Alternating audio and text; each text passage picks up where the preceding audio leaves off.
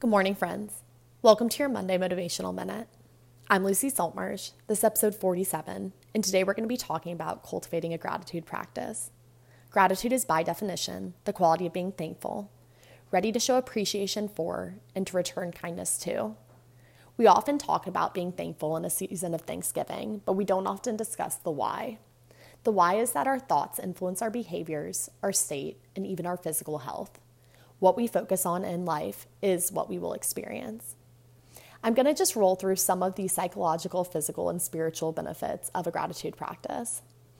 It increases our empathy. It improves our outlook on life. It can assist in lowering blood pressure. It helps us have healthier relationships. And it cultivates a deeper connection to the universe and believing that life is happening for us instead of to us. If you want to try a practice but don't know where to start, I'd encourage you to wake up and write down 3 gratitudes as soon as your feet hit the ground. I find it helpful to think of a person in my life, then a setting or activity, and then focus on something small that I would typically overlook. Happy Thanksgiving, have a wonderful week, and I'll see you again next Monday.